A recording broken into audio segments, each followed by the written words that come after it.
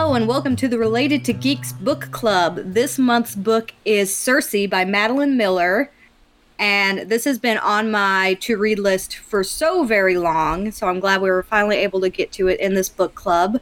But Dad, how did you feel about this book? I thought it was delightful. I enjoyed every bit of it. Now, that said, compared to the Neuromancer, I never really was worried about whether it was really good or not. Now, it is a good book and very a lot of fun to read, and a very interesting point of view, and based in historical mythology, whatever that means. I mean, the literature of the Greeks. Yeah.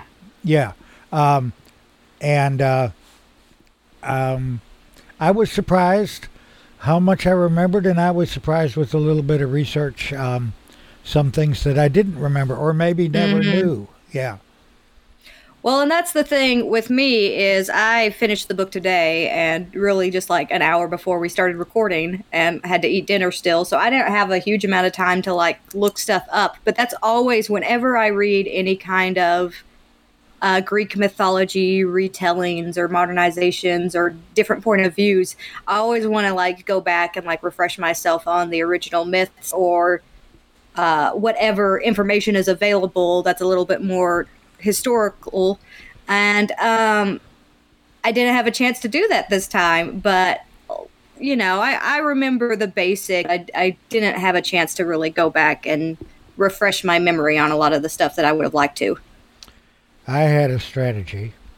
I read the novel without refreshing any memory at all, just having memory from when I was in high school and books I'd read and this and that. Like everybody knows a little bit of Greek mythology. Whenever she started turning those guys into pigs, I'm going, oh, that's Circe. Now I remember. And because that's the most famous story about her. But then after I read it, about a week after I finished it, or 5 days after I finished it or so, I started doing a little research and filled in a lot of holes. And, she's really, every little twist she's got in there is like verified, in the literature. It's not all from Homer. Some from other, post-Homeric writers. Well, and I would say it definitely felt that way to me, specifically because there were some things that I think if you were writing this completely out of your own head, there's like some plot holes and some things that don't really like line up the way you would. So it felt more historically accurate. It felt like she was actually trying to pull everything from some source material and put it together in a narrative and then add a little bit, of her own prose and insight into the story. But there's definitely things that I would feel as a writer, if you were trying to generate a lot of this stuff from scratch, there's some missteps. So I had a feeling that it was all pulled from source material, but I hadn't had a chance to verify that. Okay, so as always, this is not a spoiler-free discussion. So if you hadn't read the book yet and you want to read it before we spoil it for you, go read it and then come back and listen. But in particular, you were talking about plot holes. I went and met my dad and killed him, and then I brought his wife and his son back home with me. But that's the way the story goes in Greek mythology. So, I mean, that's hard to swallow. I mean, like, huh? And then they all come back to Circe's, like Penelope comes to Circe's. But that's, if I had been more firm in my understanding of the Greek myth, I would have seen that coming, because that's the way it is in the myth.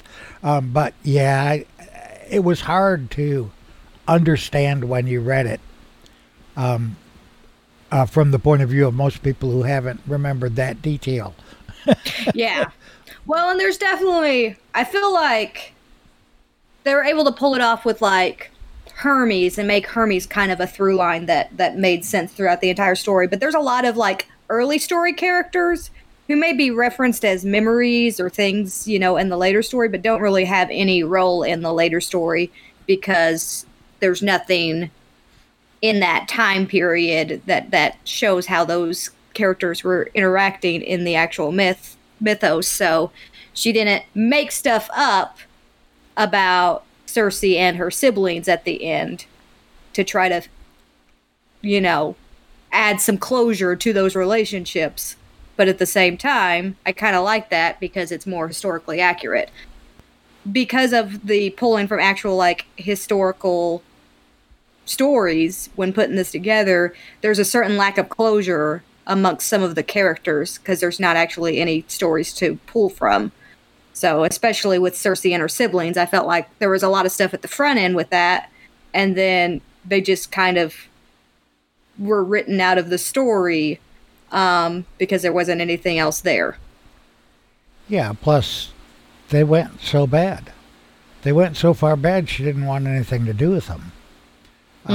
And generally, not always, but generally, you like the protagonist of the story you're reading. You tend to, the author usually writes the protagonist, even if the protagonist is a very complex and normally despised character. The rewrite, at least you liked Cersei, you know, and Cersei, you kind of tried to understand her motivations a little, you know, but her brother and sister, they were completely unlikable. They were awful people, or gods. Awful people gods. Yeah, awful people gods. And it is a kind of written kind of as a autobiography. Mm-hmm. I mean, a biography kind of, it's almost from her point of view, you know, but you get those other views. But it's definitely biographical, so you have that thousands of years with just her and her sibling in the first, like, chapter, you know, and you go thousands of years. And there's no actual reference for that. She made all that crap up. But she was the daughter of Helios. That's all correct. And all that, you know. And then you have her banished, you know, and then it's the actual kind of like start of her growth. And she undergoes a lot of growth. She's, we were discussing last time, or no, not last time, but with the Cory Doctorow, about how you like character development. And I think she had a lot of character development in this story. How's your take? My take is she does and she doesn't, because I feel like a lot of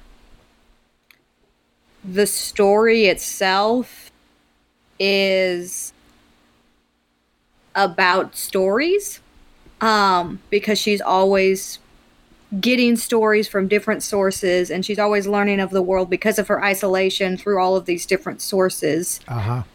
So she does have her own journey, but her own journey is such a weird, isolated thing, that you spend a lot of time in other stories. And there's part of me that doesn't like that very much, and it's kind of writing yourself into a corner when you pick Cersei to be the character that you write about, because of that isolation aspect of what they were going for. Because, I don't know, I feel like at times it almost felt like a greatest hits. Where it's just like, hey, remember the Minotaur? We're going to do a little bit of the Minotaur. Hey, remember Icarus? Hey, here's a little blip about him. Now we're going to have a little side bit about Odysseus, and that took a lot of the book. I mean, but obviously that's the biggest part of her story, is being part of that. That's the main part of the Cersei story, yeah. And I'm not sure that there is a actual mythological connection with Daedalus, except through the fact that her sister was Minos and did birth the Minotaur, you know. So that's the tie-in. But she has to kind of like pull some threads together to make that happen, and she has to conveniently allow the exile to be temporarily released, so that she can worm that in there. But I like that part. I liked her relationship with Daedalus. I liked the Icarus. I liked working the Icarus story in, even though it's really not related. Yeah. And I think there was a couple of times where I was just like, there were certain sections of this book that I felt were fairly skimmable if you're really familiar with the source material.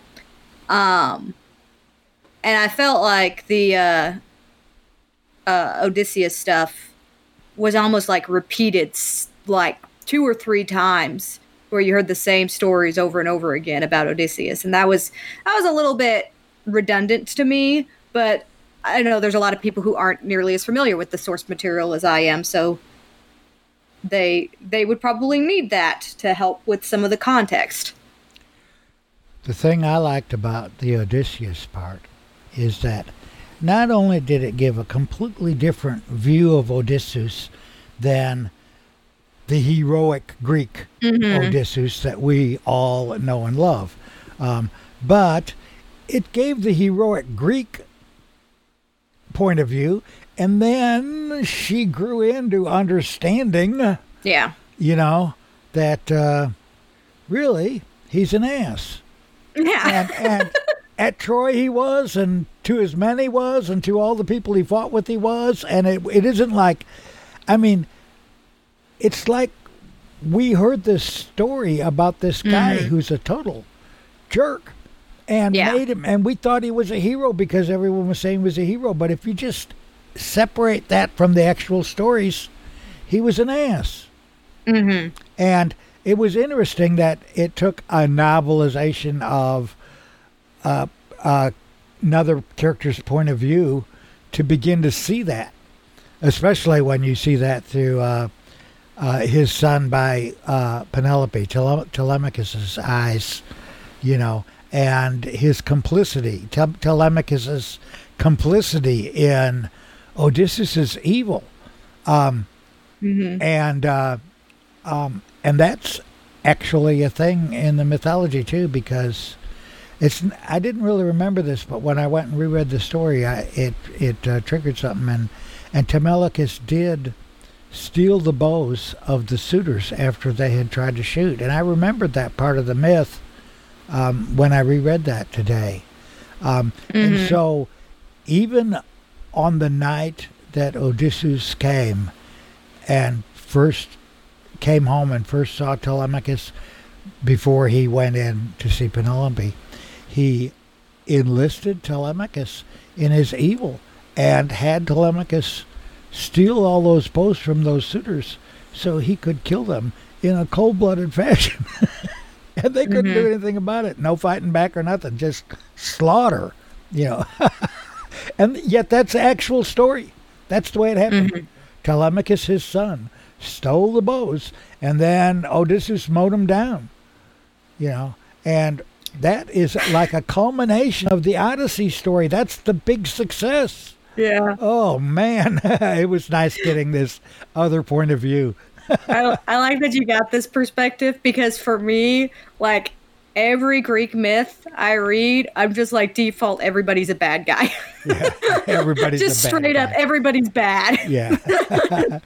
Yeah, well, the story of Odysseus is a heroic road story novel, so it's there's a term for that. Anyway, wish I remembered it, but it is known in America as the road story. Jack Kerouac on the road, or Don Quixote is a road story. Oh, picaresque. Okay, it's a picaresque, and it's the first picaresque, and he's the first adventuring protagonist. Not the first in the world, but the first earliest historically that we have the whole story. Is it? Would Gilgamesh be a picaresque? I don't know. I feel like Gilgamesh would be the first. Is that pre-Homer? I believe so. Pre-Homer? Yeah. See, I don't know, and I haven't read Gilgamesh, so First for me, earliest. Uh, Yeah, I don't know when was Gilgamesh written and who wrote it and all that, and I'll have to I check always into that. thought Gilgamesh was like the earliest, Yeah, but I may be crazy. yeah. But anyway, the Homer's very early, and the Iliad is not a novel. It is a poem, but the Odyssey is a novel very much. I mean, it's a poem too, but it's very much adventure, page turning narrative, you know. And Mm-hmm. and your tendency always when reading that kind of novel is to identify with the protagonist. And independent of the fact that he was just stealing crap right and left everywhere he went and causing trouble and killing people and letting his men get killed and et cetera, et cetera. Anyway, yeah, that Odysseus. And then that Telegonus. Anyway, Circe's child in the myth did kill Odysseus, but there's a whole lot more Odysseus story between the returning home and his death that didn't fit in this story, you know, because he had to be an evil asshole when he got home. But really, he got back to Penelope, and he went. There's all these other adventures and more adventures, and then there's alternate endings right and left with the myths, you know. In one of the alternate endings, Odysseus, when they take Odysseus to be buried, Circe raises him from the dead. Mm-hmm. She heals him, and then she makes everybody immortal. So there's Telemachus, Telegonus, Penelope, Odysseus, and Circe. They're all on that island. They're all immortal. Oh, that's a happy ending, boy. That's going to work out. And then, but that's a mythological ending. So, but it was interesting. I read about that after I read her plot twist, which of course, the plot twist is nowhere in mythology. Mm-hmm. That's entirely Madeline Miller's plot twist at the end, and it's just, I loved it. You know, I loved it. I could feel it coming, but I still loved it. She presented it so well. Well, and it's also presented in a way that you don't know if it works, which is cool as well. Yeah, but I assume it works. Everything else she ever did.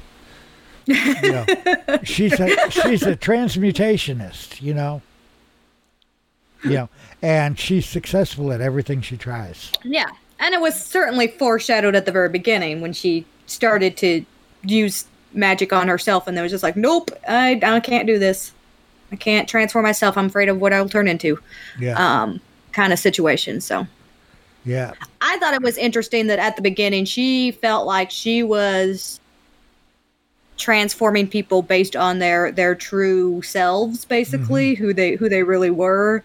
And then there was that counter argument, which I think is definitely the more accurate, from her brother, that was just like, no, you transformed these people based on what you thought they were. Which really didn't really happen with Glaucus so much. But maybe it did. Maybe that's what she thought he was, you know. But some kind of sea god, if he's going to be a god. Yeah, I mean, I think, yeah. She was definitely trying to turn him into a god, and it made sense that he would be a sea god. So yeah, that would be the logical place. That little sub story is out of mythology too. So I thought that was interesting. That even that little tiny detail in that story, her disillusionness, her early infatuation with a human, and how it, in spite of her transmutational abilities, didn't work out as she'd hoped it would, and how it hurt her, you know. But that little story is actually based on mythology. She, according to mythology, she did have a thing with Glaucus, the sea god, or one of the sea gods. So that was interesting how she.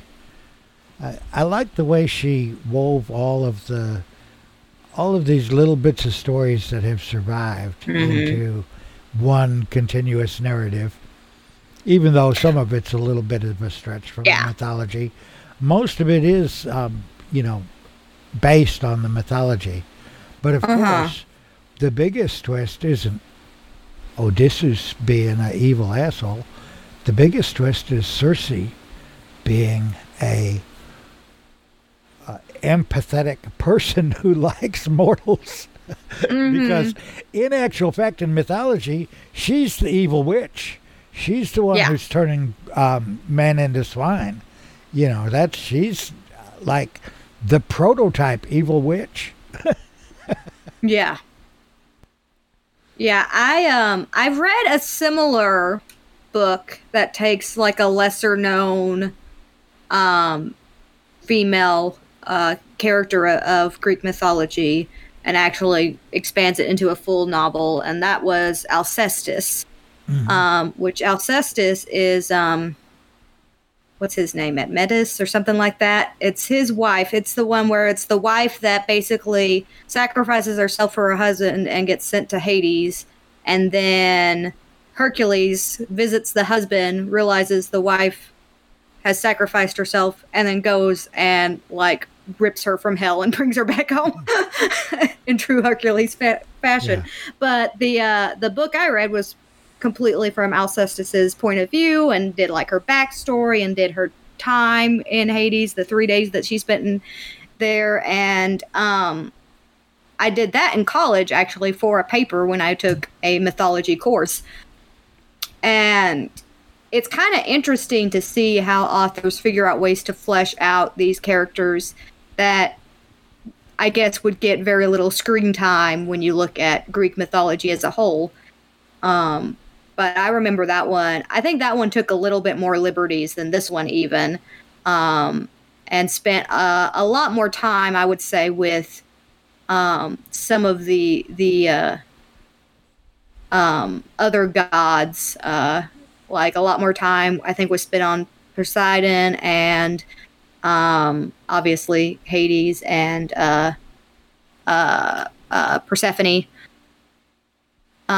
It's been years since I've read that one, so that might be an interesting one for you to check out as well, Dad, if you're into this. And then obviously Madeline Miller has another book out, which is Song of Achilles, which is why I think Achilles gets name dropped a whole lot in this book because that book came first. So, it's definitely, she's building her own universe of these Greek myths, and they're all independent stories, but they all may reference each other as they go on. And, as Greek myths do. You mentioned, of course, that Hercules went down to Hades, which not supposed to be able to do that crap. And then, of course, Odysseus did it too. And so those are two of the main heroes out of Greek mythology. And they both went to Hades and brought someone back or did something that they had to do, talk to someone or whatever it was they had to do. And and ever since, every fantasy hero in every book at some point, and if it's a big trilogy or something, they got to go to Hades. Rick Riordan, his heroes go to Hades. They're struggling through, trying to get out and all that. And there's a reason for that. There's a reason for that. And it's not because of the hero's journey. It's because Hades is so freaking interesting. Yeah. And every author wants to write it. Yeah. Yeah, Hades.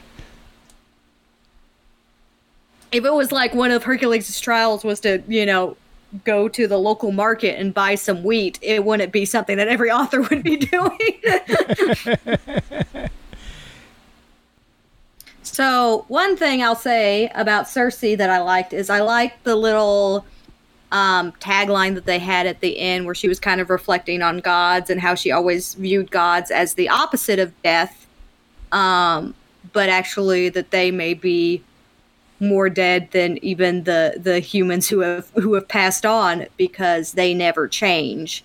And I like that, and not just because it makes me think of vampires from Buffy the Vampire Slayer, which are a very similar concept of being dead, meaning they can never change or mature in any way. They are forever trapped in a single state. But I think it's a good way of explaining the Greek gods too, as this kind of forever frozen in their own immaturity and being very much dead in that way. Obviously, life and death is a purely mortal thing, as discussed in mythology. But if you were going to assign one of those two gods, I think she's right that they lean more towards dead than alive. Yeah, and I think Madeline Miller did a great job of pointing out that these gods didn't really have good lives, and even as portrayed in Greek mythology, they were powerful, but they weren't happy. Things didn't work out well for them ever. Things were always crap for the gods. Mortality is a gift. That's where men had it over the gods. Yeah. They get to die, I think that's also something that was kind of a through line of this book, was this idea of stories and different stories, and a lot of the stories were stories of mortals, right? Yes. That was that big long list that she listed at the end. Those were all mortals that she was talking about. When she was talking about all of the stories that all of these passing figures in her life because of her longevity versus theirs. But I think that's something that's repeated in a lot of Greek mythology too, is that even though they look down on mortals, there's something about mortals that is so captivating in the fact that they have only so long to live and somehow end up with way better stories than the gods do. The gods tend to just have their very hedonistic ways and just live out their lives that way and never change. Yeah, and humans have more nuance and more character development. Yeah. But I think that's also shown in like the idea of scars, right? And the idea of how humans can be scarred and gods can't. Yeah. Is this idea that's also like writing a story, right? The scars that people wear are part of their story. I think so. And Telegonus, who in the Madeline Miller ended up founding Rome, which is also a stretch there. They don't know that. But he was a very important figure in Greek mythology, and there's the Iliad and the Odyssey, and then there's two more books, and they comprise the Telegony, and the actual story about Telegonus is lost. I think we have 2 sentences from it or something like that, and commentary on it. So we know something about it, but that period of time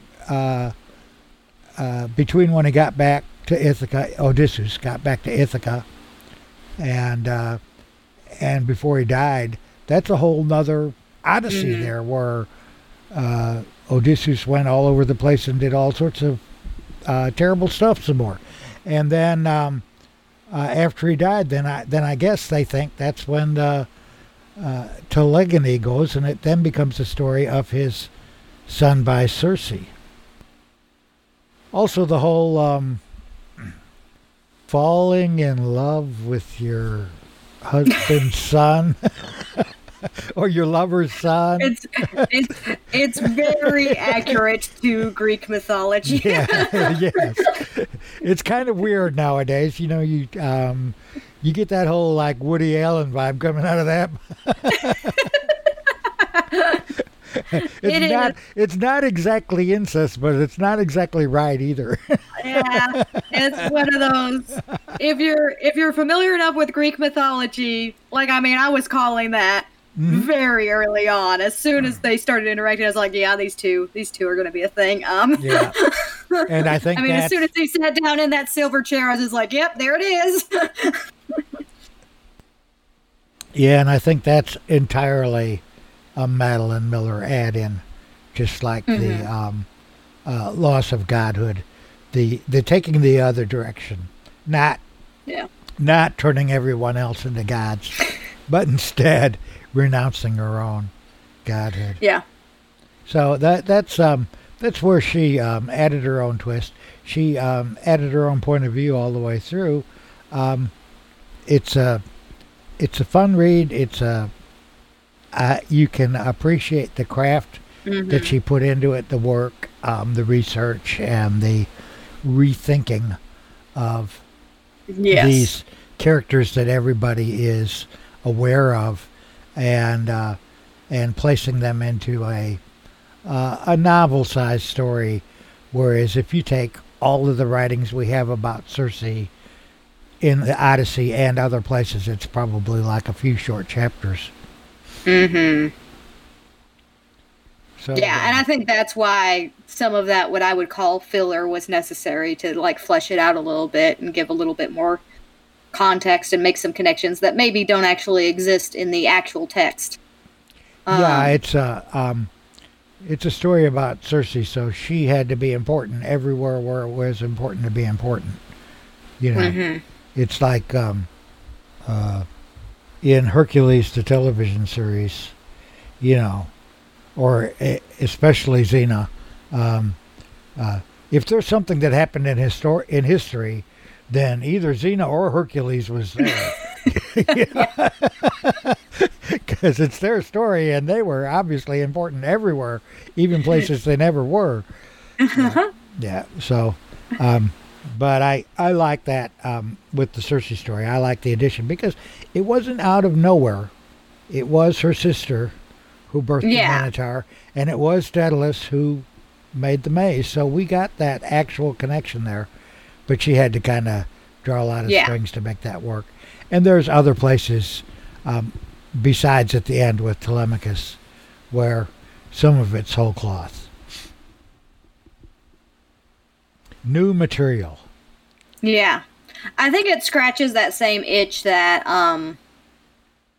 Arthurian legend retellings scratch for me. Like, I love reading a big variety of retellings of Arthurian legend just because I like to see a lot of people's different interpretations.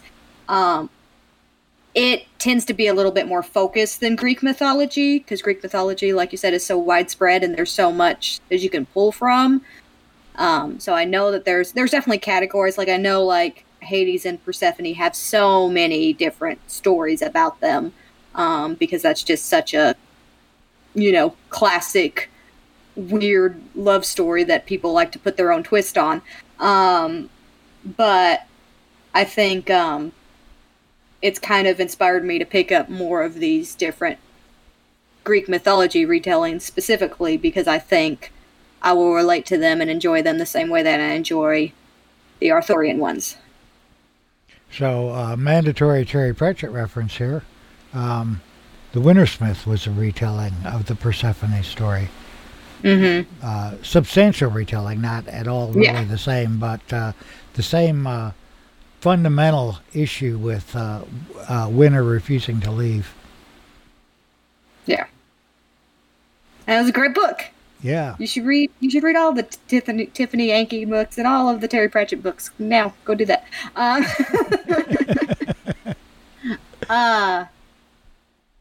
But yeah, I think I'm really excited to pick up Song of Achilles. I think most people say that's her better of the two. To try to get to that one pretty soon because I enjoyed this a lot, and I think she has a good approach of pulling enough from actual myth and then twisting it and then also putting her own spin and giving her own narrative and her own twist to it that I'm interested to see what else she does. Me too. And I noticed that Song of Achilles is on Overdrive, which is where I got the Circe book from Overdrive. So I didn't even have to buy it. It's due tomorrow. So I think that's going to be my new plan. If I get the book on overdrive, I'm going to try to get it 2 weeks before. Of course, it was on hold. It's a popular book. I had to put it on hold and wait for it to be available. But then I got it read plenty of time in advance to let my mind cogitate and do a little bit of extra research, which makes it a lot more fun. If for you this refresh type yourself especially, about it. yeah. By the way, just to educate you, sir, Gilgamesh, the first thing that comes up is the Epic of Gilgamesh is an epic poem from ancient Mesopotamia that is often regarded as the earliest surviving great work of literature and the second oldest religious text. Okay. So earlier than Gilgamesh is first. Prior, yeah. And I haven't read it. And so it may be a picaresque narrative. It is. It definitely is. Okay. Great. I would even go so far as to say it would be a good book club candidate. Really? Okay, well, I have found another book club candidate.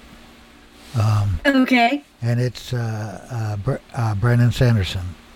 And it's called Warbreaker. It is a standalone novel, which is hard to find in his work, and it is Creative Commons, so it's a free download available to anyone who wants to read it in a variety of formats, just like the Cory Doctorow stuff. So that's and it's also good. I've read it. I'll read it again. But we could do a Sanderson and a Gilgamesh and something else then. So we're 2/3 of the way there. Yeah. We practically got this next cycle figured out. Which is good because it's starting. Yeah, next month. We're 2/3 of the way through figuring out what our next cycle is. That turns out we should have already had planned. Well, tonight. Now is the time. Now is the time to plan. Now, what we don't have, well, we have the Brandon Sanderson, so that's big, and so what we don't have is the in between.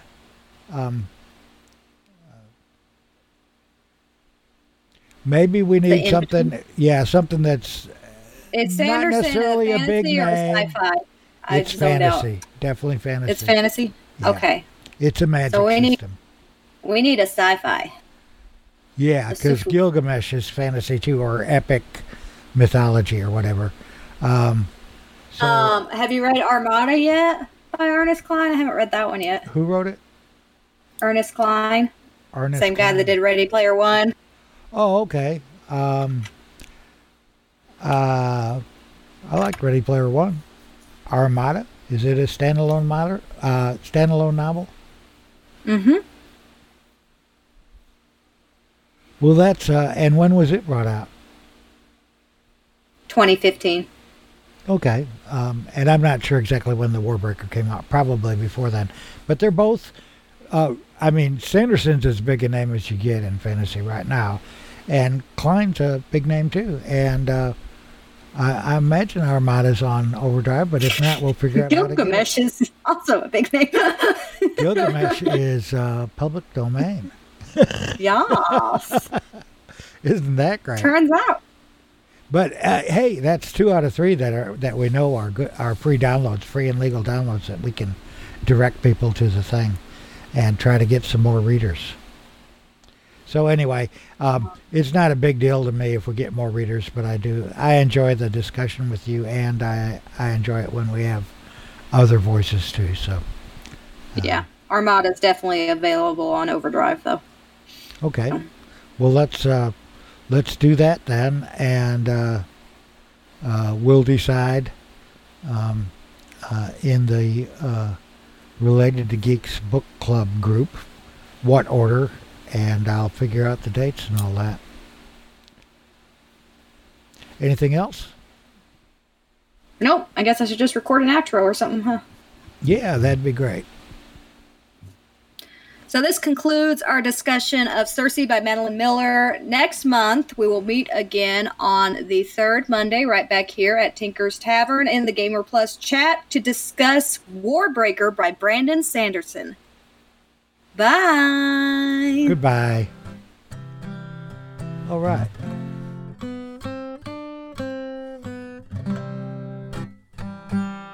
You have been listening to the Related to Geeks Book Club, recorded June 15th, 2020, in the Gamer Plus chat rooms at Tinker's Tavern on Discord. For more about our geeky family, visit relatedtogeeks.com. For more information about the book club, go to Gamer Plus, a social network for gamers, at gamerplus.org. Megan and Larry discussed Circe by Madeline Miller. The music for this show is Gentle Rain by Harry Larry, recorded at Harry Larryland.